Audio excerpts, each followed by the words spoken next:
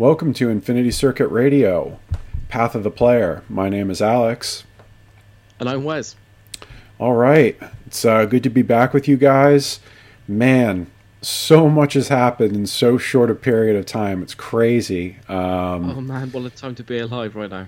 I know. It's been an absolute avalanche of Eldar models, and there's a lot of leaks going on at the moment, none of which we can comment on, but there's been a ton of officially released stuff that we can talk about that is really, really, really exciting. So we've got some new models on the way. Yeah, and I think the first one, I really have to retract a bit of what I said in the last one. I really like that Autark model, actually. So, yeah. So, I still stand by. I'm not overly excited about the stats, but when you see the options and stuff, hell yeah, that's pretty amazing. And apparently interfaces with the other kit as well, so that's always a win. Yeah, it's pretty crazy. I really like. I don't know if I'm going to run it with the Night Spinner, but the Night Spinner looks really, really awesome, and the monofilament ammo container looks exactly like the Shredder one, which is really cool. Yeah. That's a nice little nod, and it's cool because I have counts as warp spiders made from Corsair bits, and I have these converted shredders that I use to represent the Night Spinner. Looks really, really awesome. That's fancy, that's right. Oh yeah. So all of that stuff looked really cool. The bear head looked pretty sweet. What other bits did they preview with that? The chainsword, I think. Chainsword. Did I see a melter? Oh, the jump generator. Yeah. How not talk about that? Yeah, that's my favorite. Yeah, that's the coolest thing. Yeah, that's quite a surprise actually, because I think I've got 3 Autarks made up with jump generators, so yeah, I think I'll be getting a 4th. Yeah, I honestly think the jump generator is probably the most exciting addition to the unit. I think that's the thing that people really miss the most. I think it's a really awesome piece of war gear, and I mean, as long as 40K is, as long as there have been Eldar models, I don't think you could get a hold of that bit. Wasn't the warp generator sculpted into that model, that metal Autark? No, I think it's stuck on the back actually. Oh, all right. Well, yeah, I think it did. Yeah. Well, it's pretty cool, man. I mean, to have that in plastic is amazing, and I'm excited to see what people are actually going to do with just those isolated bits. Because I've already been looking at the Storm Guardian kit, that Autark kit, some of my Banshee bits, and what can I do here? Yeah, well, that's the great thing about the whole Autark model is that you can really kit bash it from any of the cool looking models, really. And I guess from your mishap earlier in the week, you're going to have some spare Banshee parts going as well. So, yeah, you'll be good with that. Yeah, I'll get into that when we talk a little bit of hobby progress, because that tragedy has continued to unfold in new and interesting ways. But yeah, so the Autark looks really, really cool. I do still think that pose is kind of hurting, but the variety and what it represents in terms of not just some boring monopose Space Marine lieutenant style build is really nice. Yeah. And you can have a male or female torso on it as well. That's another thing you can do, which I thought that was a nice touch. Yeah. I know there's a bunch of Eldar characters that I wish you could have male or female options. I always wanted a female Shadow Seer. I always thought that would have been really, really cool. So it's nice to have, either one. And it's a good way of just if you have 2 Autarks, making them look different on the table too. Yeah, totally. Yeah, I'm really looking forward to that. Hopefully we get our hands on that one soon. Yeah, absolutely. But the Autark was not alone. Dark Reapers, wow. Wasn't sure if Reapers were going to be the new kit or not, but apparently they are. Yeah, because the rumours were Warp Spiders and Swooping Hawks, I think. So, to get Dark Reapers, that was a bit of a surprise. Yeah, not particularly crazy about these models. They look good, but I don't know. Just I know there's not too much you can do with Dark Reapers. They're the least dynamic of all of the aspects. The sort of options and stuff like that are pretty cool, but I don't know. I feel like this is kind of like a lackluster sculpt. What did you think? Yeah, so I feel like it's a repeat of the Autarch again. So initially I was a little bit underwhelmed, and I hate to say that, but actually they've really, really grown on me. So I saw some pictures going around on the internet of people showing the sketchbook, the Aeldari sketchbook from Jez Goodwin, and showing the pictures in there of these guys. And actually, the sketches that he did back in 2005 are pretty much these models. And since looking at sketches, they've really grown on me since then. Yeah, like, don't get me wrong. I think it's cool. Like, I love those Jess Goodwin sketches too. I just feel like a little bit more could have been done with them. Like, I think the example I gave when we were talking on the phone is like the sort of the horns or the side fins on the side of the head. Just something cool that like I would have done personally is made them like less chunky and more sort of Drukhari, sort of like thin, maybe like blade-like horns coming off the side of the head, almost like a little bit more akin to the Avatar of Cain, like the Daughters of Cain version of it. Something, I don't know, this is just pure theory, makes me feel like this is maybe an older sculpt that they just sat on for a while. So yeah, I wouldn't be surprised actually if they were all sculpted around. So if you look at those sketches, it says 2005. Yeah. And if you look on there, the Banshee ones are very similar as well. So it wouldn't surprise me if they were all sculpted and been sat around for a few years waiting to be released, and now is the time. Yeah. There's also something just like the nature of Dark Reapers. They're not they don't really lend themselves to, I don't know, super amazing visual display. But, you know, just one thing that I think could have improved the look of them is their sort of top knots. Like when I was watching the video for it, it shows like the artwork, that 4th edition artwork that I think looks amazing. And I think like what Jess Goodwin did with those 4th edition sculpts, and which was present in the artwork, it's like the hair was longer and it sort of like went all the way down to the shoulders. And I think that would have looked really, really cool. I think that would have added like a lot. Just sort of like the floaty top knots. I don't know. I think that's like what I don't particularly like about them. Yeah, I totally see your point. I think that'd be quite tricky from a model perspective, because then you're going to limit poses unless you can actually get it like properly sat on the shoulder. Yeah. I mean, they're good. They're really good. You know, they look really good overall. I think the missile launchers, the Reaper launchers look fantastic.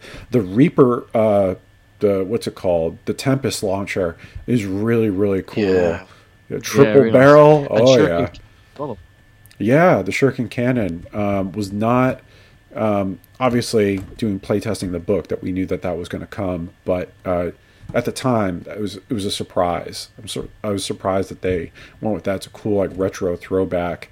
The one thing I wish they had done is like I think they have like a subtle nod to it, is like Web of Skulls. The Exarch is like holding that skull, but it would have been really cool to have like, I don't know, just something on their belt of the Exarch, like a Web of Skulls reference would have been really cool. Yeah, that would have been neat. Yeah, but hey, more plastic aspect warriors. It comes with a little Reaper shrine, which is really cool, and I mean they're an essential kit, and I'm excited to have them. I'm happy about that for sure. Yeah, definitely. I think there's a 5 in the kit there as well. Yeah, which is good because they could have done 3, sort of Blade Guard style, which would have been maddening. Yeah, no, I'm really excited for that. I'm just trying to clear my decks at the minute, just waiting for lots of models heading our way pretty soon. So I need to get those Banshees done. Yeah. I've been working on my Banshees for just trying to get my hobby progress all in order, because I want to try some new things on the table. And sorry, I didn't mean to rub that in. Oh no, it's all right. So for those who have not experimented with those models yet, I know they're not the best in the tabletop right now. Just be careful with them. They are like surprisingly fiddly. Like the swords break like really, really easy. I like tapped one, like, you know, just a little bit with the side of my finger, hit it sort of firmly, and it snapped like right in half. I dropped one, it exploded, and then I got another box, and I go to prime them. The Gray Seer primer is like bubbling up on them. I'm like, damn, this is... Oh, no. Yeah, so one of them was okay, because I just did 2 to sort of make a legal squad. And then the second one... Roy Hag. Yeah, I know. What the hell did I do?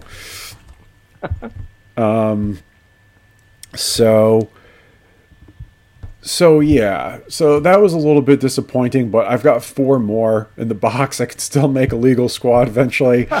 So I'm excited about that. So I've finished 3 of them. The 4th one is almost done. I also worked on like my Wraith Lord. I am really excited about running a Wraith host.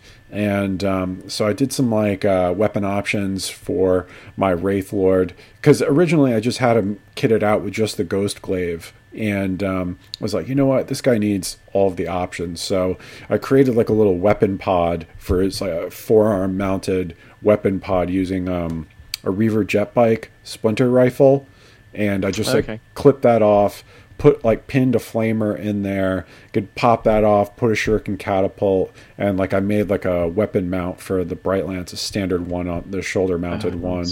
So I'm really excited about that. It was nice to get a little bit of hobby progress done this week, and I'm really excited about running a Wraith host.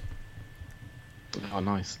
Yeah, sadly I haven't done any actual hobby. I've been quite busy with work this week, so I've been getting back into that. But I've been agonising over which craft world I want to run in 9th edition.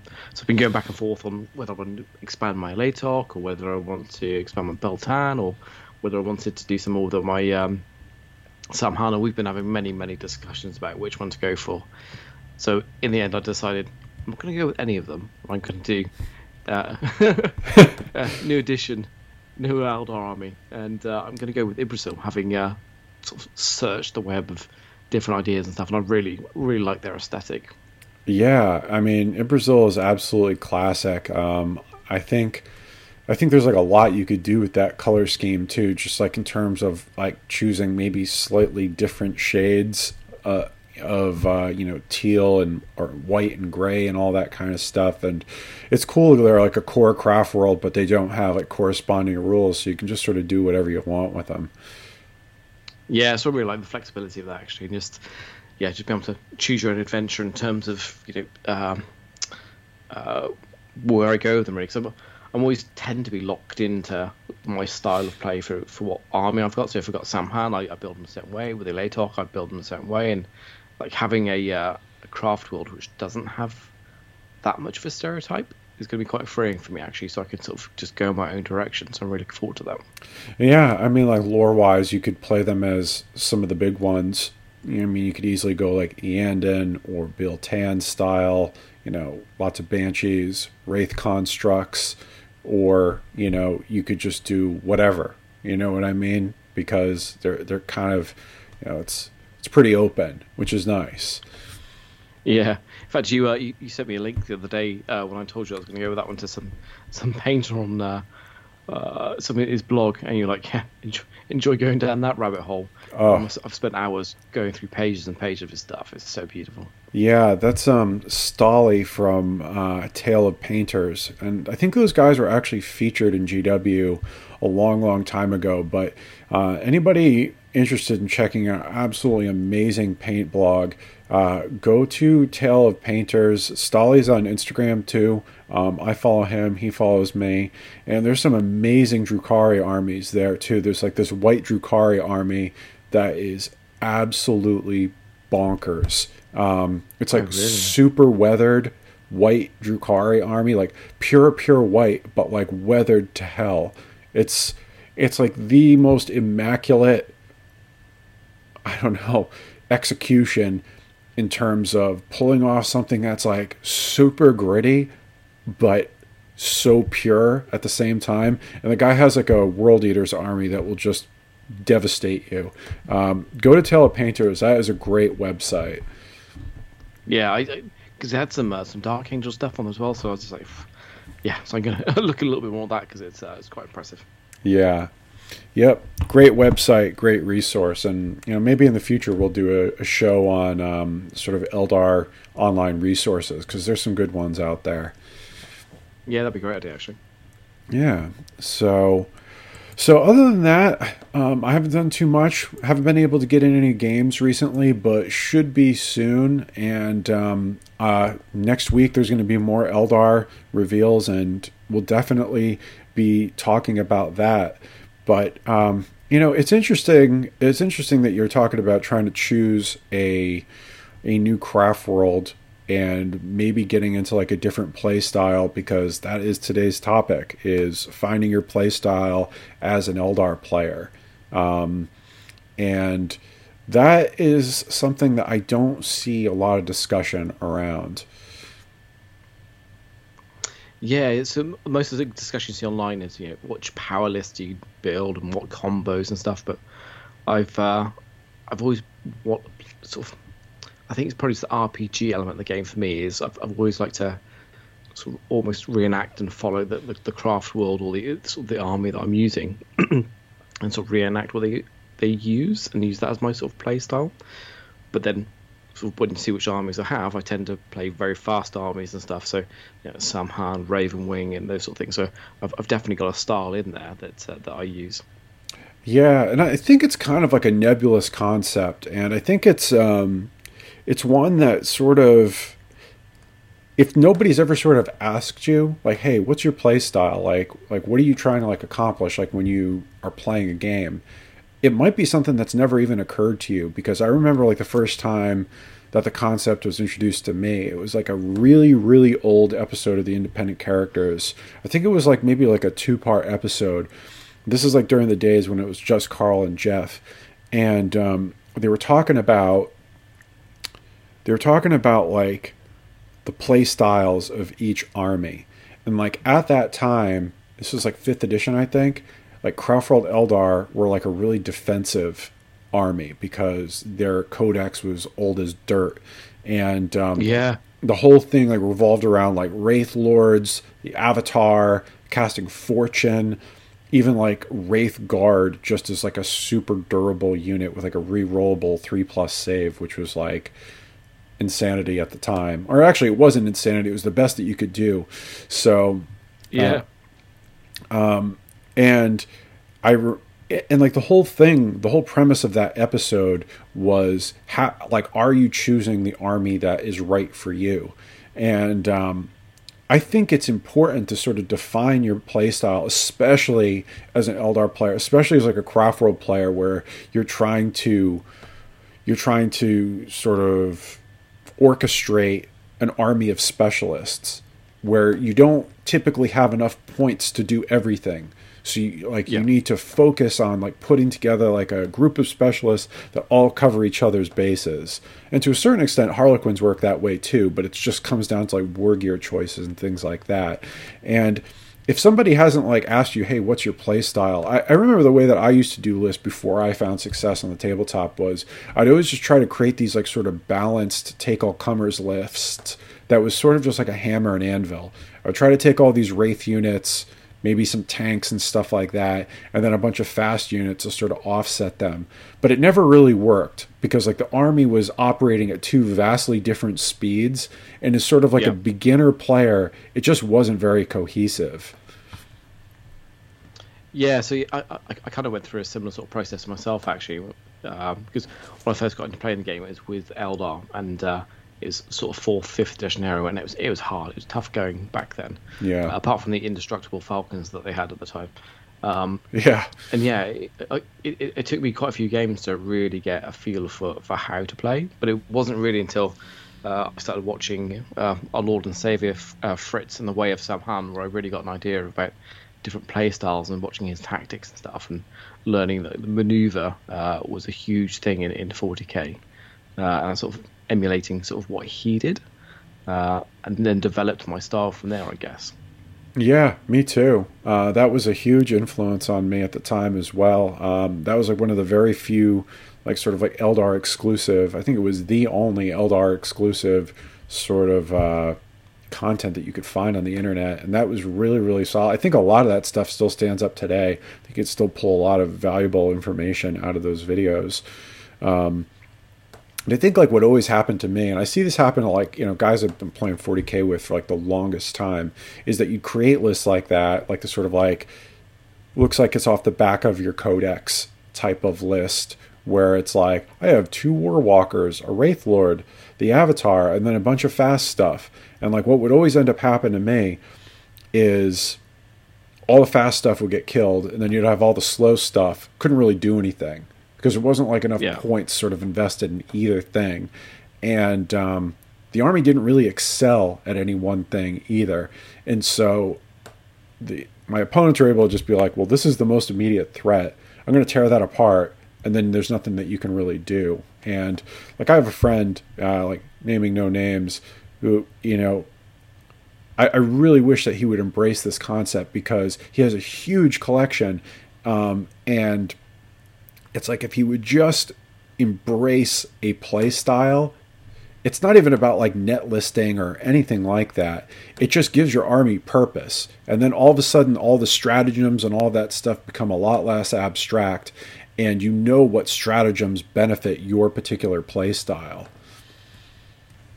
Yeah, absolutely. I think because it focuses your army when you do that as well, doesn't it? Rather than just being potentially an incoherent sort of collection of models on the table. When you start developing your style and how you play with them, your model collection will start resembling that too.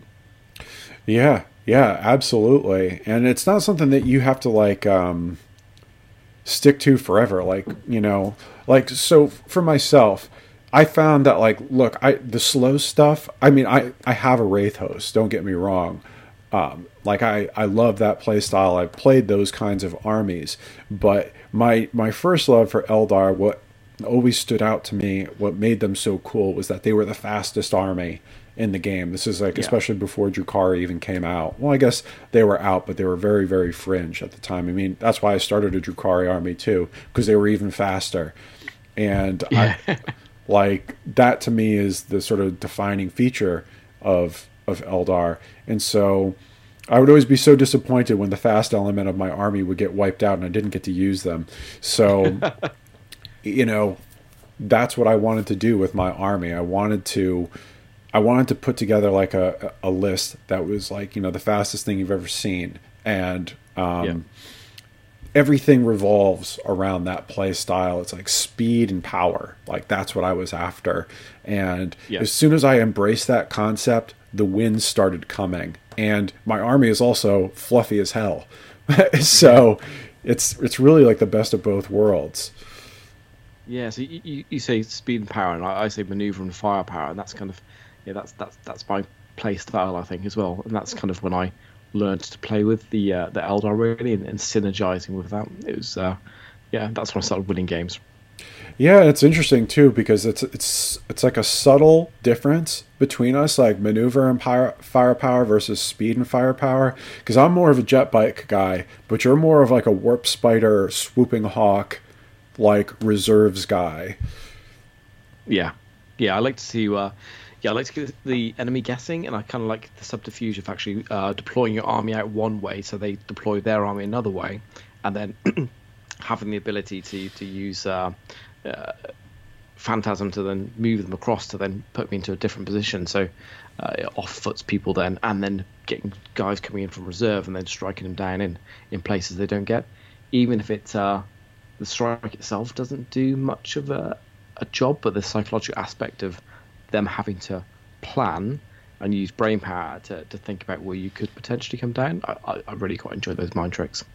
Yeah, sort of putting your opponents through decision fatigue is definitely like a way to win. I mean, people are going to quickly find out that that's how Genestealer Cult, the new Genestealer Cult Codex works, where it's just they're picking you apart like one, just it's definitely like a death of 1,000 cuts, but just not knowing what to do with your army and making bad decisions, your opponent making bad decisions in terms of deployment and movement and all the other stuff, especially in 9th edition, you can really lose the game, like turn one, if you Yeah. deploy badly, and then use the Eldar player, start outmaneuvering them. It's a really fun play style. Yeah, so talking a little bit further about that as well, you kind of reminded me about having. I didn't like to have a center of gravity. The Schwerpunkt, I think, is Clausewitz on War talks about of having that central thing. I like a decentralized sort of army, so I have lots of small units that operate independently, but then I bring them together for an effect. So I have so how they're all spread out. So if you take out one unit, it doesn't really have that much effect. But then when I bring them, maneuver them into the right place, and then strike at one point of the army, they have a much more great effect than if I had sort of spread them out and tried to pick off small units at different times. Yeah, that's a really fun play style. But of course, it all comes down to like unit choices. Like, how are you going to bring that like sort of concept to life? So like here, let's jump ahead like a little bit in the notes, and like what I think we would describe your play style as. I don't know. Would you say like it's more built around like Eldar shenanigans? Yeah, shenanigans, and I think almost like the maneuverist approach to warfare that something we studied when I was in the army in terms of striking, matching your strengths against the enemy's weaknesses, not fighting the fair fight. Mm-hmm. That's kind of what I like to do. And yeah, so if the list that we've got of our things we come up with is Eldar shenanigans, the deployment thing is probably my style, and things like Aeldari and Harlequins play quite nicely into that. Yeah, and I mean, just the you get like the terrain advantage, obviously, with like a Aeldari, and with Harlequins, you have so many stratagems and psychic powers and just means of deployment. And I mean, just the flip belt. I mean, the flip belt alone just allows you to just ignore terrain, and you can gain those positioning advantages so well. What are your favorite units to actually bring that play style to life? Like, what are your go-tos? So things like talking in like an Asuryani sort of context, I think you hit on earlier sort of things like swooping hawks and warp spiders, things that can be at one side of the table and then appear on the other side of the table. So I used to really enjoy that, running the swooping hawks. So you put them in one area, so kind of to like bait the enemy to do something about them. You can then remove them from the table and then put them down somewhere else where they're not necessarily expecting it. Yeah. So yeah, swooping hawks definitely. Warp spiders in that sense as well. And I always like to have some sort of jet bike in there as well, just again for that maneuver and just a little bit more, because you need some sort of resilience. And of all of our army, kind of the faster elements anyway, the jet bikes are probably some of the more resilient parts of it. Although I have been considering of late going more towards the Viper jet bike area, because I normally run my jet bikes with shuriken cannons anyway. But if you use a Viper jet bike, you can take 2 shuriken cannons on that, and it's higher toughness and better armor save as well. So that's something I'd use in that as well. And they're crazy fast as well. I mean, they're super crazy fast. Yeah, fast and having that maneuver element and a little bit of range of those as well. Yeah, and I mean, Vipers are great choices for any of the heavy weapons, like whether they be, bright lances, scatter lasers, shuriken cannons, star cannons. Like star cannon, shuriken cannon is a super solid combination if you want like a little bit more heavy hitting. Warwalkers too fit into that mold really, really well. I think like Warwalkers are pretty popular right now too. Yeah, they are. They're lovely models as well. I think something I've really enjoyed as well is anytime there's some sort of rule norm breaking mechanic. So think about Chotokari when they had the it's the boats. I can't remember what they're called now. Ravagers? Venom. Yeah, Venoms used to have an ability where you'd like -6 from the range of weapons and stuff. And I used to love that sort of thing because it really, again, it messes with people's the planning that they're doing in their head when they're doing turns. And the Harlequins used to have a rule that used to make you could cast the power from the for the Shadow Seer that would only allow snapshots from units and stuff.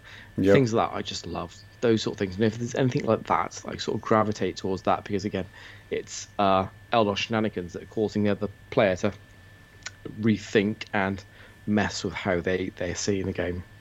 Yeah, and like so in terms of like Eldar, like a trickery based list, like an Eldar shenanigans type list, or play style, you can go with the sort of maneuvering options, like Rangers, Striking Scorpions, War Walkers, Warp Spiders, Whooping Hawks, etc., where the data sheets alone just sort of they give you deployment options that the other units in the army don't have, but you also have like the psychic aspect of it, where you just say you're an Ulthway player, for example, like you can make a super tricksy Eldar army that is completely psychic based. That you can make a really fluffy Ulthway army that's all built around like Eldar shenanigans. You have the Runes of Fortune, you got the Runes of Battle, you got Farseers, Warlocks. Yeah. You can ally in stuff like the Incarn, Harlequin allies with the Shadow Seer, and then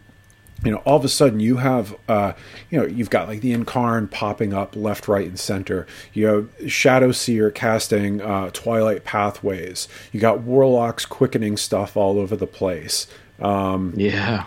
You have you have the Runes of Fortune too, with the Ghost Walk spells and things like that. And then all of a sudden you've like opened up a whole new avenue towards crazy trickery in terms of movement, deployment, and just how you're delivering your units into battle and what they're capable of doing. Yeah. So you touched on one unit there, which was the Yunkan. Oh, when I saw the initial rules for that was just so cool. Just popping up out of a dead unit. That just, if nothing else, messes with an opponent's ability to plan things. That's just one of those things that's just really cool.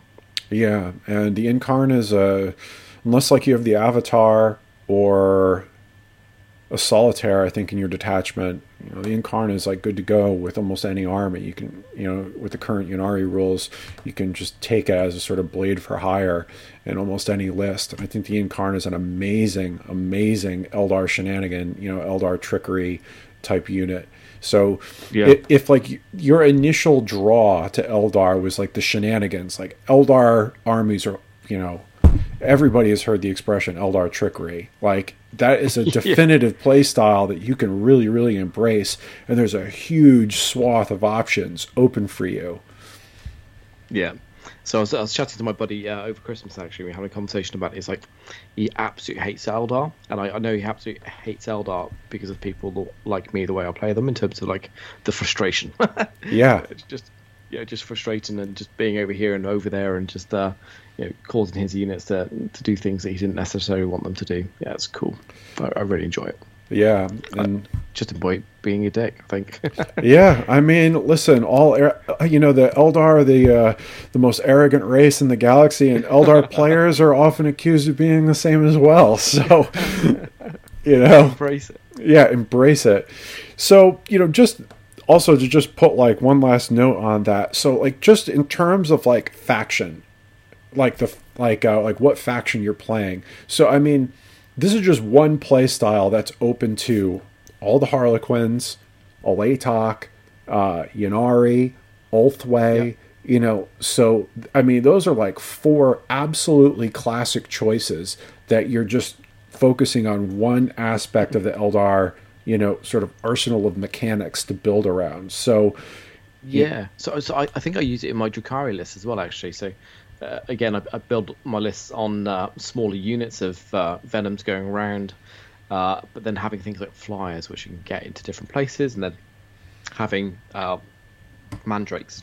Oh yeah, mandrakes. Play really well into that. So when I read the new rules for mandrakes, it's like, holy shit, that's my unit here. The ability to sort of deep strike in and then being able to move again later on as well, and just getting the enemy from sort of like a mid-range and stuff. They're just a really cool unit that fits well into that too. Yeah, mandrakes are a great choice in that regard, and it's like it's a little bit unfortunate. Like I feel like honestly, Drukhari are probably the least tricksy of all the Eldar. Like they had like the least amount of like deployment shenanigans, and Yeah. which is a little bit sad. I think like in fifth edition when you had stuff like Sky Serpents, where like everything could deep strike and stuff like that, there was a little Yeah. bit more open to you. But I used to like it the Hellions as well, where you'd go into a unit and then you'd run away with the character and stuff as well from the unit. That was really cool. Yeah, man. I mean, how cool would that be right now too, where like you could drag a character away from other units. I mean, you could pull them out of like aura buff range and stuff like that. I mean, there's a lot of cool stuff you could Yeah. do. Yeah. Well, and that's why I used to enjoy the Reavers like whizzing across the board and taking slicing attacks as they were going like they're 48 inches and stuff. It's like yeah, that's how I used to enjoy that one. Yeah, I heard. I was listening to Paulie and the guys on Real Space Raiders talking about that, and I think they all said they were like, if there's one game mechanic you could bring back, for Drukhari, what would it be? And they're both like Reavers attacking in the movement phase and Hellions dragging characters away. Like those are so just Phil Kelly wrote those books, and that guy was just a genius in terms of army rules and stuff like that. I really miss that, but. Yeah, that was a really cool mechanic. Really cool. It was. But you were talking like a little bit about it, sort of like isolate and sort of destroy, and that is my approach. Like my lists are sort of high speed. They're definitely like blitzkrieg style armies where it's a mechanized approach. It's like all bikes and vehicles, and it's all about like maneuver and destroy. That like I don't have like all of the trickery I have is to just keep things moving and to get things like out of line of sight and to just deny taking damage based on moving my units like into terrain terrain advantageous situations and just like pouring tons of either high powered attacks with stuff like shining spears or like just like crazy volume of attack with stuff like wind riders or even like skyweavers. So I'm just I call it like the Aeldari Blitz. That's my absolute go-to, where the entire army almost just operates at like 16 to 18 inches per turn in the Not movement interested unless it's phase. that long. Yeah, exactly. Some men are longer than others. Yeah. So there's sort of like two aspects to it. So like if you are drawn to speed, the classic factions for speed are like Samhan, Soaring Spite, and Red Grief. And Yeah. so with that, you've got like the classic, you've got your Wind Riders, your Shining Spears. Now you've got your Shroud Runners, which are like totally legit options for speed builds. Reavers and Skyweavers. So the bikes are sort of like obvious, but also included in that are skimmers. Like you can have like a speed kills type Eldar build based all around vehicles because especially in ninth edition you're not taking penalties for moving and shooting anymore.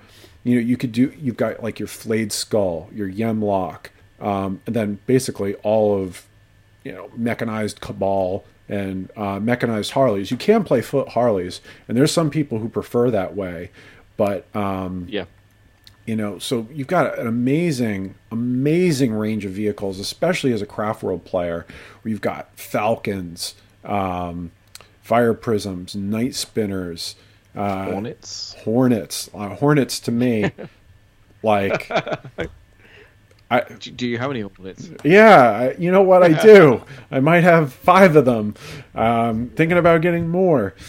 Hornets are money in the bank, but then you got Vipers and Raiders, Venoms, and Star Weavers, and even the Void Weaver. You haven't seen much of them lately. Maybe that'll change.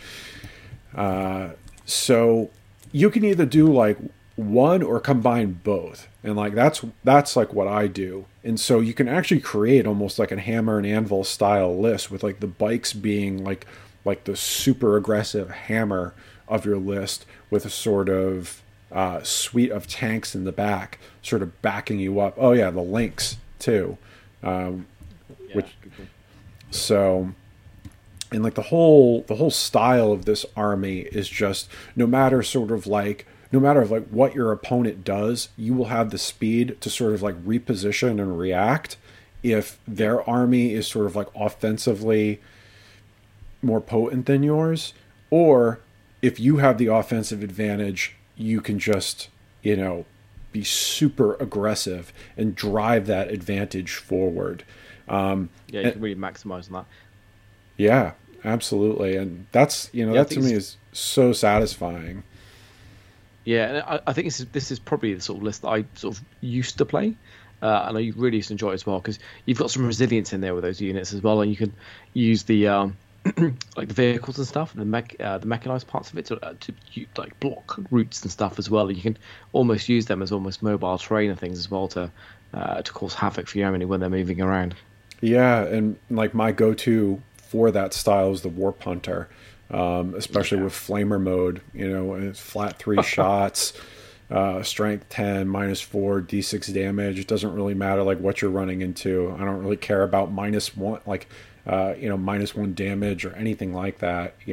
I mean that is the ultimate area denial unit, and I mean they're great at clearing the midfield. Yeah. So there's like a huge variety just within that. And I mean, think about the character options you've got too. You've got your Farseer Skyrunners, your Warlock Skyrunners, you got your Autark. I mean, with if you're doing like Harlequins, you've got the characters that could be in the Star Weavers. Yeah. There's like a huge variety you can embrace. It's not just about Yeah. any one thing. Yeah, absolutely. And I think for me, the default go-to for me is the Autocon jet bike. Oh yeah. That's just for me. I'm always sort of looking for how I can maneuver that HQ around on the table as well. So, but if he can get himself around like that's fantastic as well, rather than having to rely on a vehicle. Yeah, the Autark Skyrunner for me has always been like the go-to, and I think it's actually a very difficult unit to master, because I think like in 7th edition and previous to that, the fact that he could join the squad and always sort of like have that protection, but now you're sort of especially with the current book, you're having to choose like, well, you're gonna have to quicken him or you're gonna advance and charge him in a Samhan. It can be difficult to coordinate, but once you do get to grips with him, absolutely phenomenal tool.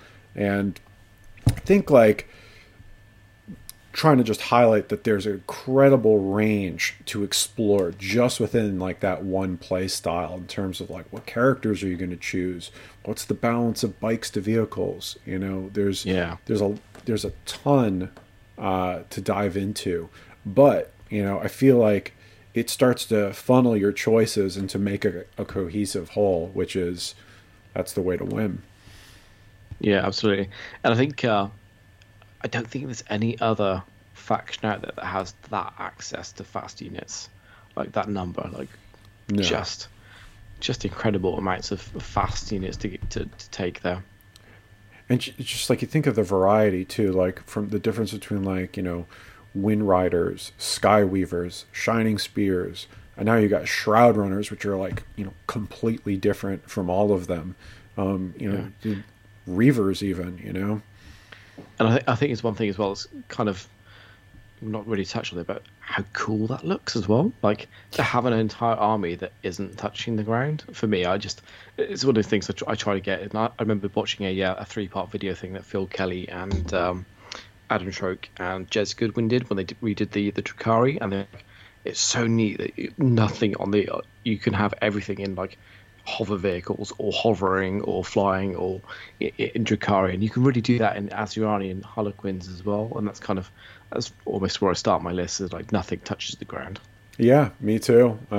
It's I think it's visually it says like a lot. It's a strong like commitment to like a very impressive visual, but it leads to a very cohesive play style. And I actually think that one is like pretty forgiving too, because once you realize like, hey, I can complete, like I deployed to do this, my opponent did something I was not expecting, you have like the speed to like react like none other, where you can almost redeploy like your entire army in the second turn of the game. Yeah, absolutely. So games can be won and lost in deployment phase, but it's a lot more forgiving if you've got an army that can just beat anyone on the table next turn. Yeah. So if that's like something that appeals to you, definitely look at that suite of units, because it offers like a really diverse play style where you could either be like a melee, shooting, or balance of both, that has great anti-infantry and great anti-tank options. You can build a really balanced list that has a strong like mechanical theme to it in terms of like how it plays, but also you're really embracing like what's so cool and unique about Eldar in terms of speed. But yeah, absolutely. Or you could go the complete opposite direction. Yeah, and it was sort of the monster mash. Wraith Host and Thick City, I think, is the key words right now, isn't it? Oh yeah. Leaks aside, Thick City is for real. Thick City is definitely like, it's what's tearing up the meta right now. Those homunculus builds, and like me and Brian used to say it all the time, is like the covens they're weirdly durable and they're very, very deadly now. So if you're into like sort of the weird sort of like Eldar range of monsters, which is sort of like an undersold aspect of the range, there's a ton to get into there. Yeah, and some beautiful ones as well. So things like Wraith Guards, Wraith Lords, Knights. If you look at the Drukhari stuff, you got the Talos and the Kronos, and the Avatar as well is a really cool unit there as well. Although it's not that big at the moment, but yeah, and even the Incarn as well. Yeah, and you have Eldar, the Drukhari Beast packs as well. You have stuff like the Clawed Fiend and whatnot, kind of monsterish. Yeah, I've always wanted those. I've never got around to getting them. I must do that. Yeah, I actually have I use the Lions from the High Elf range as my counts as Clawed Fiends. Ah, yeah. So that's really cool. Yeah. So this is like I know this is like a major appeal to a lot of people, like the Eldar like Monster Mash, whether it's the classic sort of Wraith Host, which was, is a sort of time-honored play style or theme to go with, which is sort of, typified by like Eandon, where you build it all around like Wraith constructs. You got, like you were saying, you got your Wraith Guard, Wraith Lords, Wraith Knights, Wraith Seers, and then you have the homunculus covens on the other side. And Thick City is a lot easier to play right now. Yeah.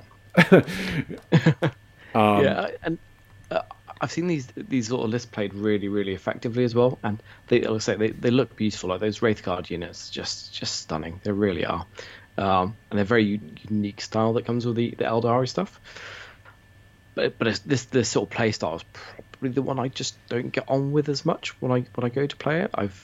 It just doesn't click with me. I really struggle playing these sort of Thick City lists. Yeah, they're really, really difficult. I think trying to like incorporate like an element of that, like when I first got back into the game, like during early 5th edition, trying to make that work was really a struggle. I think in mixed lists, they're actually very difficult to sort of coordinate with the rest of the army, because just from a deployment and model placement perspective, they are big, huge commitments in terms of what you're doing in the game. So you really want to be aware of when you're dropping one of these units, you're investing a massive amount of points to a particular place in the battlefield.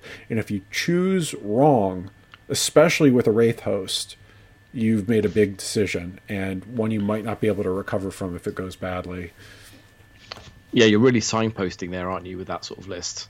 Again, I said earlier that you win or lose in deployment with this sort of thing. I think if you don't get those big units put down in the right place, you're kind of committed to a certain area of the board. Yeah, because I mean, your Wraith hosts and your Talos and all of that stuff, they're tough. They're really tough. They're very resilient, but they're not as resilient as you might think. They're not like a unit of Deathwing Terminators with storm shields, for example. They're not a unit of Death Guard Terminators, whichever flavor of those that you want to go with. Like, you have to be like intelligent with them. I mean, they are really, really tough, but they're also really expensive, and they can act like an anchor that you might not want if you've got like a really speedy, flotilla of Eldar vehicles rotating around them. It's very elite as well, which with this with the game at the moment, actually, you're not getting that many models, and there's lots of AP and there's lots of multi-damage weapons flying around now, so these sort of things do go down pretty quickly. Yeah, and I think we're starting to see like more damage 3 come into the game too, which bypasses a little bit of the -1. And there's also things like Crusher Stampede for Tyranids, which will eat these lists alive. So it'll be interesting to see how these things shake up. But I mean, that being said, like, especially from like sort of more of a craft world flavor, there's a huge variety there. Especially if you start to incorporate things like the Avatar or the Incarn into a Wraith host. Yeah. With the Wraith Guard, you got Wraith Blades, Wraith Lords, and the Wraith Lords are super versatile in terms of kitting them out. You could even drop in like Warwalkers, I would say, into a Wraith host. It would feel very thematic. Yeah, definitely. It's we've got some really good options. We really have got some good options. Especially the Knight as well. That's that could be a pretty solid centerpiece as well to use. Yeah. So, but one of the other play styles, this is definitely more, I know this is something that you've always really embraced, is like going more of like the elite route in terms of like Eldar specialists, elite specialists, more of like a Beal-Tan approach. Why don't you take us through that and, how you play that out on the tabletop? Yeah, so for me, I think we said before about having like Beal-Tan, where you've got like, I try to take all the different aspect warriors if I can, and I play similarly with the Harlequins, where you're taking lots of the HQs, so like 3 of the Troop Masters, 3 Shadow Seers, 3 Death Jesters, and the Solitaire. And for me, it feels like you're really having to orchestrate the battle and having to make sure that you are coordinating your specialists to use them in the right place. So things like aspect warriors, because they're so well focused, you've got to make sure that you are throwing them at the right thing. For example, you're not going to throw your fire dragons into combat, or you're going to shoot your pistols on your banshees at things. You've got to make sure that you're sticking the fire dragons into tanks, and you've got to make sure you're sticking your banshees into combat units. But then again, you can't just throw them into any combat units because something will bounce off it. So it's really knowing your army very well to play this sort of specialist list, because you've got to know and have an appreciation of what each of the units can do damage-wise and survivability. And I just really enjoy playing this sort of list, and I think this is almost a higher skill cap list, because you really have to have that appreciation of what things can do, likely to do, and whether they'll survive that afterwards. Yeah, it's a very, like, this is the classic craft world play style, where once upon a time, the aspects were incredibly hard hitting, but they're also really expensive. And so it was like, you couldn't just throw Banshees at a unit of Terminators. That was like a death sentence. You know what I mean? Yeah. Like, the Banshees like occupied a very specific role, and you had to know precisely what you were doing with them. But yeah, so in those sorts of situations, like, I would always use my Dire Avengers, like 2 squad. If it's against Terminators, just 2 squads Dire Avengers, just blade storming, and that would probably be enough to delete those. Mm-hmm. Yeah, and I mean, this is like a playstyle, though, like you were saying, like right in the beginning with Harlequins, you do the same exact thing. I call it sort of Path of Heroes, where you're leaning heavy into the characters. Like, you've got your Death Jesters, your Solitaires, your Shadow Seers, and they are very much like puppet mastering the entire Yeah. army, where the army revolves around them. But you could do it with Drukari as well. I think you were hinting at it in your Drukari playstyle, where you really like the Blades for Hire. You like the Mandrakes, Incubi, Scourge, things like that. I mean, now you've got stuff like Trueborn and Blood Brides. Yeah, and it's also it's like the Swiss Army of having lots of different things, but then making sure that you're using the right thing for the right tool for the right job in those sort of situations. And I really enjoy that aspect of it. So, yeah, things like the Incubi, keeping them in reserve, and for me they're more of a counter unit. Initially, I used to like run them straight to the board and charge them into things, but you do that and they're dead. For me, Yeah. it's more of holding that sort of thing back, because the threat of Incubi in a boat somewhere, and the enemy knowing that they could be halfway across the table and then in their face in a turn, that's a huge threat. I really enjoy doing that too. Yeah, so do I. And I think one of the things about that is you run them, you sort of get them out of their boat after your opponent doesn't really have like the tools to stop them, and that's like when the rampage begins. Like when they're allowed to sort of like, oh wow, like I don't really have a response for these guys now, and now they're on the loose. It's very Dracardi. I mean, hell, I mean, this is like Kane as the murderer. Yeah, totally. So Yeah, and I think what's really key in a specialist list like this is actually using your specialists to take out their specialists, so that you can use your other specialists in other areas. So things like for this sort of situation, anything that's got either long range, high firepower, or maneuver, that's my key things that I'm going to get rid of in this, because I want to make sure the enemy can't outmaneuver me and they can't out firepower me. yeah, Once I've got rid of their fast movers and their high firepower stuff, that's when you can start throwing things in like Incubi to kill off things. And it's that sort of coordination that I really enjoy this sort of list, because if you just go full Hardy and throw your Harlequins into units, they just get shot to shit, then the game's over pretty quickly. So you've got to use, in that situation, things like the Star Weavers and the Sky Weavers to flesh things out a little bit and get some of their vehicles and their firepower down, and then throw them in. And then it's a case of then positioning comes into it really key with these sort of things as well, because it's not just charging straight in. You've got to make sure you charge and get into the right position, because you've got to make sure that when you kill that unit, that then the Harlequins then are in a place where they've either got cover or they can bounce into another unit pretty quickly as well. And that's the sort of thing that you have to plan out with specialist units like this, or elite units like this, 2 to 3 turns ahead. And like that cerebral aspect I really enjoy. But if you're playing at all, it's very exhausting. yeah, it is. It is a mentally exhausting play style, and it's like a very reminiscent of more like a medieval warfare approach, where you're doing like flanking maneuvers with your cavalry against the archers, so to speak, where you're using like your combat units to get engaged with your opponent's ranged units and like forcing like really brutal mismatches. Yeah. And also, just in terms of like bringing one of these lists to life, is balancing troops versus transports and things like that too.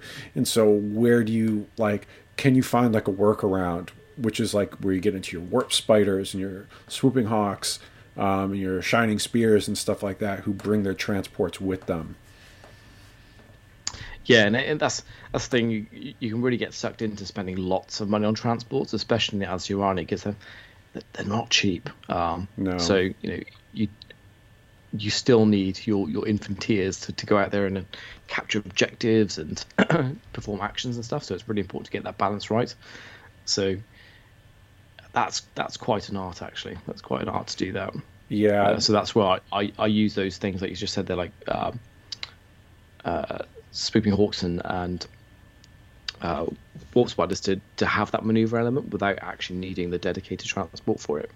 Yeah, it is challenging. In my opinion, this is the most challenging style, because you also have to really commit. You usually don't have a lot of redundancy, and you might be able to like wipe out like your choice target, but what's going to happen afterwards? Is that specialist unit going to get taken out as soon as once you start trading?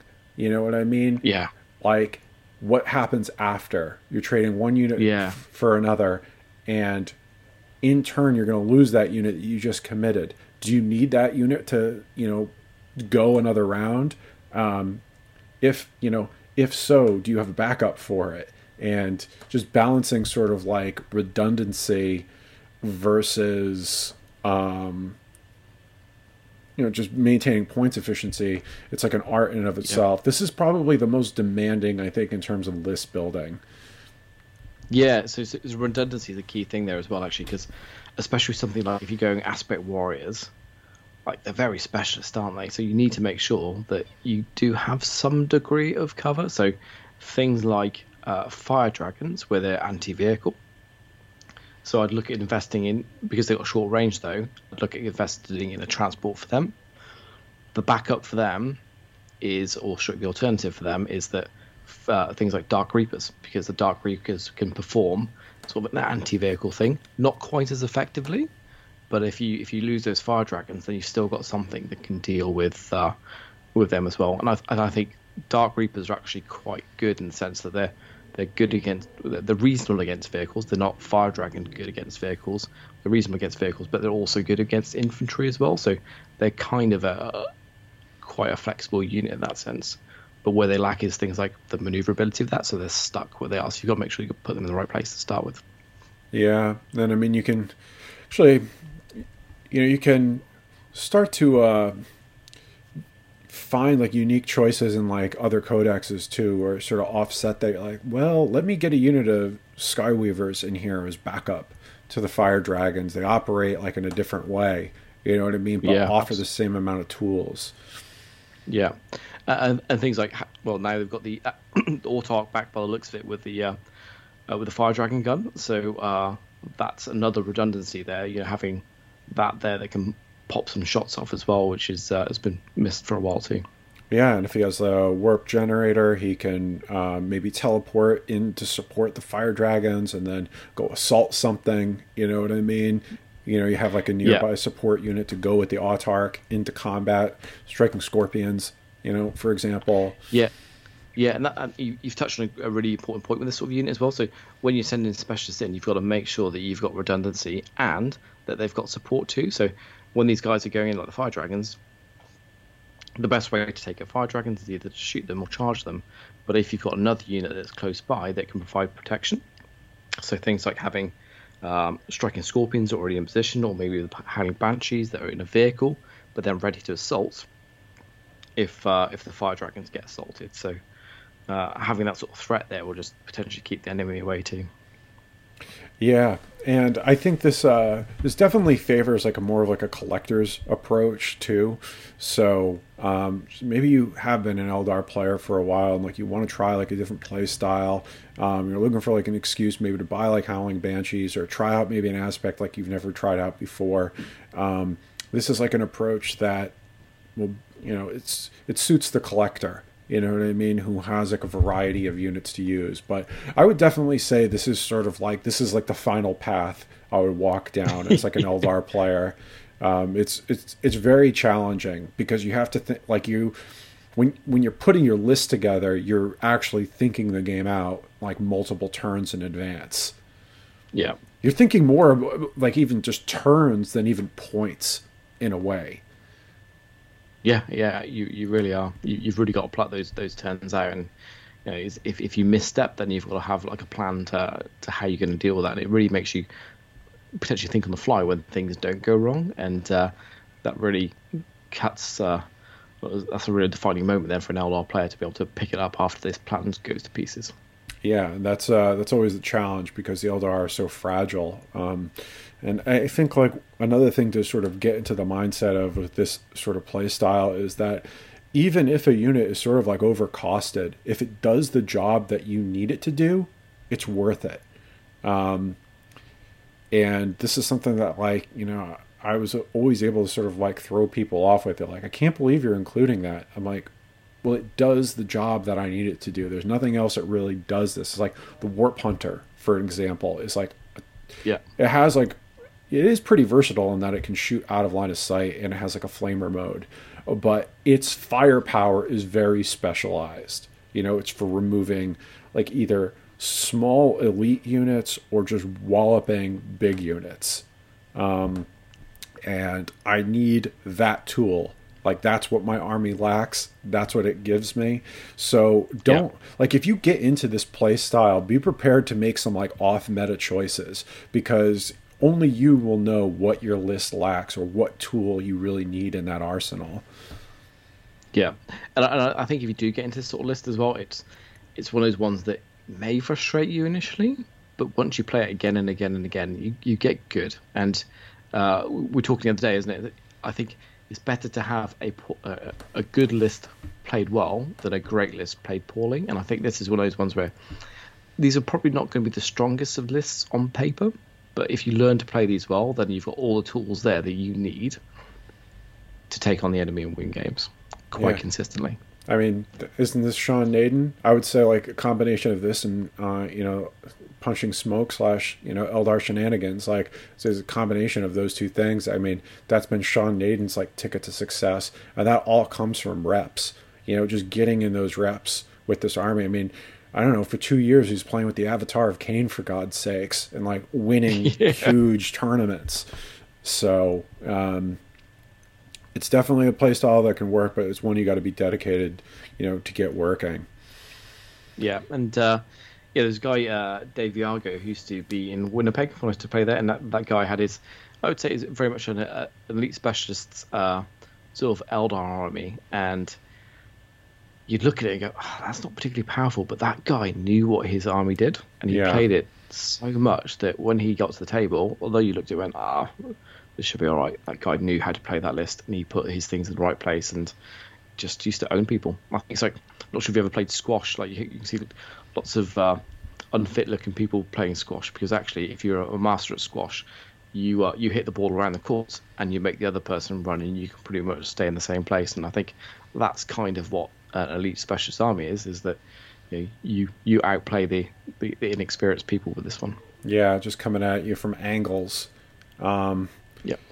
But I think we started to touch on it, like in terms of like, for that play style, you have to have, the larger collection, the broader collection suits that play style a little bit better than somebody who's more like specialist. If like, from myself, for example, like I have a huge army, but it's very sort of just like, mechanized Eldar Blitzkrieg, like bikes and vehicles and stuff like that. I don't have a whole swath of aspect warriors that, other players might have. But I think like a really, really, really important concept in all of this is investing the right amount of points to make this list work.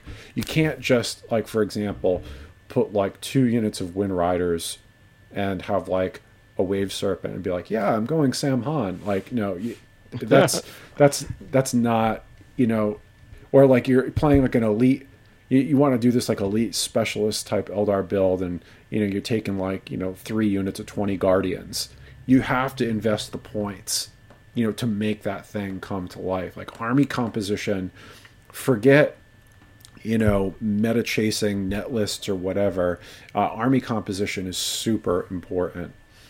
Yeah, you touched another point. My play style as well. I can't do big units. I just can't bring myself to do it. So I'm very much an MSU kind of guy.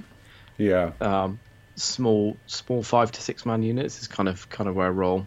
I used to enjoy running lots of 3-man jet bike squads and just having them darting all over the place. But you can't really do that so much these days, unfortunately. Yeah. Unfortunately, I think like. I think that might be like one of the reasons we were like, I can't really get into like the Wraith Host type thing, because those lists, especially with like a Wraith Host, maybe not so much with like a Covens type build, those huge blocks of Wraith blades where you have all of the psychic powers sort of like invested into them is like something that you have to sort of get on board with to make that play style work. But yeah, so just like to give like an example, like I just sort of embracing my own play style, which is like this Blitzkrieg style list. So for example, every single list, it doesn't matter what I'm running, unless I'm running like something that is, not, that is different from like my typical play style. If I want to run my Wraith Host or something like this, but my Aeldari Blitzkrieg starts with these units always: Autarch Skyrunner, Farseer Skyrunner, at least one Warlock Skyrunner, 3 units of Wind Riders, at least 1 unit of Shining Spears, and my Hornets. Like, Yeah. like, because I'll see people be like, oh yeah, like I'm playing, like Black Legion, cut off the head of the snake, blah blah blah. They take like 1 unit of 10 Terminators and they think they've done the thing. Like, it's not how it works. Like, to really capture that style, you need to be able to lose units in your list and still keep that play style going. Yeah. Yes, just go back to the original Fritz thing earlier. That's the kind of thing he used to do, is just let people kill different units, but he had his mind on the end game, which was capturing the objectives at the end, and then he'd play all these things, he'd be moving the guys around, but all he was really doing was keeping those guys alive to then capture the objectives at the end. So just having that start in the end game with that. I think my sort of starting lists are actually very similar to yours, but I think you lean more towards Shining Spears and Hornets. And I like flyers. I don't really have too many lists where I don't have a couple of flyers in them. For me, it's that maneuver and that ability to get them up the table and just be anywhere and just cause havoc somewhere that the enemy won't necessarily expect them to be. Yeah, definitely. Putting like lances, pulse lasers, and all that kind of stuff like right where it needs to be. The flyers, especially from a craft world perspective, are pretty unique in that way, and that they can get those high quality shots like at almost like any angle. If you need to go all the way into your opponent's deployment zone, the far corner, do the Crimson Hunter twist and then like put shots where you need them to. Crimson Hunter is great for doing that. I used to find it really useful for like zooming up the table, because you could offer them put them like right next to a character and kill a character from behind. Yeah. It's great, which then really, especially in like the current sort of 40k universe that we're playing in the minute, where it's lots of bubble hammer in terms of those auras and stuff. And if you can get an early strike on a character that somebody's built their army list around, then that's always quite rewarding. Yeah, definitely, especially if you sort of take out maybe a softer sort of screening unit around that character that's sort of like maybe more towards your opponent's backfield, and then you maneuver the flyer into that position and take out that character. It was great fun. But I think like the key in terms of like sort of like points balance is just making sure that like you're investing your points into units that all cohesively do that operate at sort of like the same speed. So if you're making like a Wraith host, like even if you're taking like sort of like complementary units or things like that, making sure that everything can sort of like cohesively operate together. So like in that sort of detachment or that suite of units I listed, like nothing moves slower than 16 inches.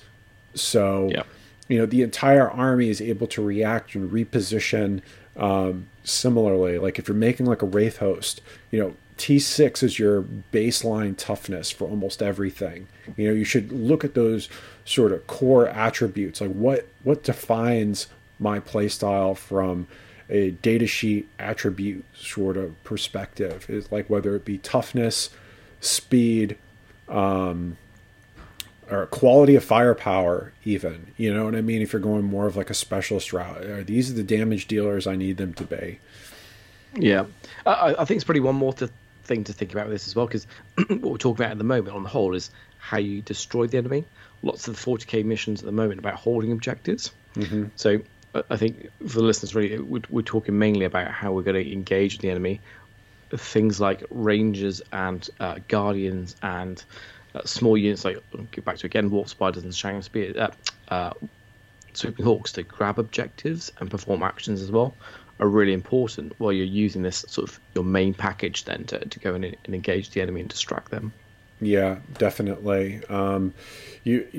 The objective game is absolutely huge. It's the way that you win or lose games in 40k right now.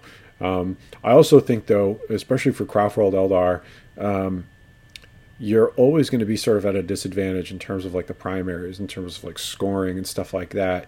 So keeping an eye towards like, look, if I'm not going to score the primaries, neither are you. Like that's like my approach, where I'm like, you're not going to take those objectives because your units are going to be dead. So that is like also like a really valid approach too. with like my Wraithos, it's sort of the opposite. I feel comfortable, with the primaries and things like that. But for any of the more like faster, like offensive type builds, look to use those units to deny the primaries if you can't score them yourself. Yeah, that is totally valid. I've used that many times. Like, you're not going to engage on primary on this one. Sorry, mate. Yeah. So I think you were sort of starting to touch on it, actually. Like, supporting these very defined play styles is very important. And there's like, I've sort of broken it down. It's like you can go down sort of like two paths. You can either sort of double down, which you could either like spam out the unit choices that you're building around, or take like for my Aeldari Blitz, like it's mainly jet bike based, but I double down in that I get all the fastest vehicles in there. Or you could go down the opposite route, which is sort of like complementary pieces, which is sort of slightly different units that operate in the same way. Yeah. I think that's the two main things there, isn't it, that you can do. I think I tend to go more down the complementary pieces with a slight bit of doubling down. Yeah, is kind of how I roll. How about yourself? I think I probably go down more of like the complementary route, like where like I take the vehicles, which are complementary, but they have like a different set of tools. Like doubling down to me is more like Farseers, Warlocks, Shadow Seers, even like Troop Masters and stuff like that, like really enhancing what you have, so you can start to chuck like a ton of characters to make what you have like extremely, extremely elite, or you spam, which I don't really like to do. So I'm more of like a complementary pieces guy, where I can sort of like flex in various pieces. Like, let's just say, I remember in 7th edition, I started to encounter like more infantry heavy builds. I started to bring in like stuff like Swooping Hawks and whatnot when I was playing against Tau a lot. I was like, I don't really want more jet bikes. I think part of the issue I was running into there was that I was running out of pieces of terrain to hide them.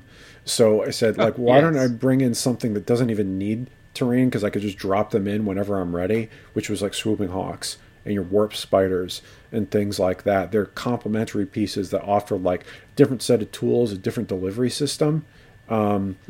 So, and I think that complementary pieces are hugely important for the specialist type builds. Yeah, and for me, I find it quite important when I am building my list, actually, to think about where the double down things are. So things like the Troop Masters, which can help you get the rerolls, or the Shadow Seers, which can double down on your defensive elements as well. So, but you really then have to focus those troops at the right point in the game as well.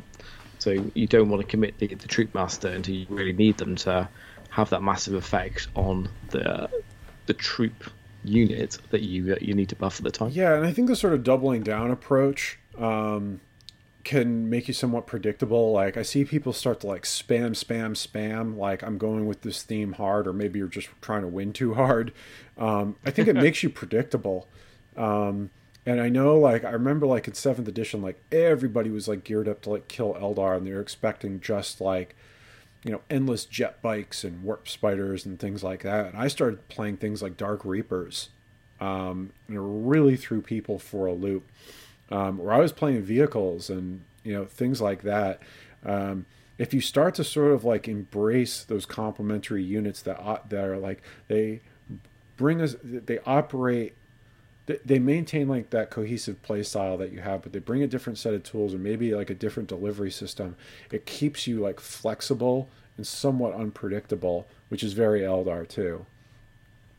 Yeah, definitely. I think going back to what you said earlier, it's about not signposting too much about how your army is going to do its thing, but then have those key points that you can then drop in there to get that buff. Like, the Farseers and Guide and Dooms, the classic one really of having that. The only things I have the fear when I double down on that sort of situation is sometimes it doesn't happen, and then you end up in a situation where you've gone, okay, my Farseer Guide Doom to get this unit to do what it wants to do, and then you fail to Yeah. get those things off, and then you're in a situation where like the battle's going to turn now because I've not done what I've wanted to do, and I'm probably going to get hit quite hard at this point. Yeah, I remember I went through a stretch where I, like, even though Farseers are great, they've always been great, like, I just even stopped using them. Like, I built my list to sort of compensate for, like, not even having those psychic powers going off. And, like, I went, I remember in 7th edition, I went, like, the path of, like, the double Autarch, going for, like, reserve buffs and stuff like that. And Yeah, I actually think that's kind of like a valid play style now. Like, you could just get rid of the psychic element altogether because there's a lot of armies that are actually can counter those psychic powers like pretty damn hard. Stuff like yeah, Templars, Sisters. So you got to be careful.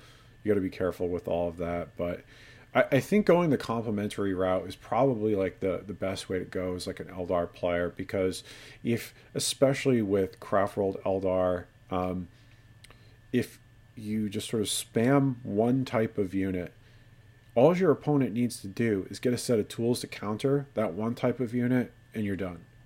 You know what I yeah, mean?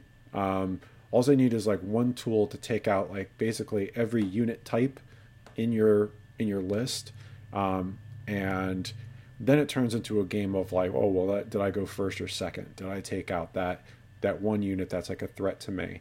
And I think if you go down the route of like complementary pieces, you'll be very unpredictable against any, it's like if they need to take a variety of tools to sort of take out each of your units, you've already started to win. yeah, absolutely. Yeah, so I used to go quite heavily into Farseers just for those buffing things because it was great, but I just found every now and again it just wouldn't go through, and I just got frustrated with it, to be honest. So I only really keep a and the thing with the Farseer stuff is the enemy gets a vote as well because they could do deny the witch too. So I've gone more towards just having one sort of psyker in my list, mainly so that I can deny the other person, and that's the only reason I'd normally take a psyker in my list these days. Yeah, I remember in 8th edition, I would always actually thought that the end in warlord trait was actually kind of helpful because I would take like because he could get an extra deny, or if he didn't have the ability to deny, he could deny. Like I think that was like Prince Uriel had to choose that warlord trait. Yeah, It was actually kind of useful. So yeah, like I think in that example of the units that I only take one warlock and one farseer. If they don't get to do their thing, it's just like I'm getting that to just put them over the top. The list is not revolving around those powers. It's just like I yeah, will still have the weight of dice, the quality of firepower to do the jobs that I need done. And the Farseer is there to just help guarantee a unit gets deleted at the right moment. But it's not like if I don't have Jinx and Doom, I can't win. And I've seen yeah. Eldar lists like that in the past. And I think with Eldar, like remaining flexible is really the key to like long term success. Yeah, yeah, I really agree with that. I think actually playing Drakari taught me a lot about the game because I started off with Eldar and I used lots of Farseers and stuff, but then going to Drakari where the whole army doesn't have them. So then having to learn then to sort of wean myself off having psychic powers in my army. And it also taught me about the use of speed. And the great thing, thing about speed is that the enemy doesn't get a vote in that. They don't get armor saves against my speed. They don't get to deny my speed. Although there are some things out there can reduce it these days. But on the whole, that maneuver element that we talked about before, it's just a great aspect that they can't interact with. So yeah, that's my probably got a bit of a tangent there, but speed, all speed, speed, speed. No, I'm right there with you. I'd rather go with that because I think you're right. The movement phase is something you pretty much get to do like uninterrupted, especially like in the early goings, and outmaneuvering your opponent. That is, in my opinion, the greatest strength that the Eldar offer. Is just outmaneuvering your opponent. So even when your codex is underpowered, the speed is always there. Yeah, So you might offensively be limited at the moment, but you at least have the ability to orchestrate that firepower and get it into the position that, or the offense that you have, whatever quality it is, you put it at least into the right position, and at least you're making the right tactical choices. So, So I usually consider the first turn as the maneuver turn, where I wouldn't necessarily think about engaging the enemy too much unless there was a threat that I really had to deal with. So turn one would always be the one where I got myself into position to then strike on turn two. Oh yeah, I mean, it's like I would even like forego shooting with like really, really important units if it meant that, if I had to advance them or whatever. I'd be like, I don't care, like they'll be there next turn, and because I got them like out of line of sight, for example, you put them behind like line of sight blocking terrain in a position to really pounce on that next turn. But again, these are like examples of embracing like a play style, and we're not talking about dice at this point. These are like totally dice independent choices that we're making, and that's when you're in a good groove, where you've made like a sound choice, where you're thinking about the game in terms of like turns, movement, and maneuvering and all of that kind of stuff, because that's where you really have total control as a player, because there's no dice roll that's going to stop you from making those choices on the table. It'd be interesting to see what the listeners do as well. It'd be great for them to comment on the Facebook page about what sort of play styles that they use. Do they use similar ones to us? Do they bias in different ways? And do they have anything else that they can think of, really?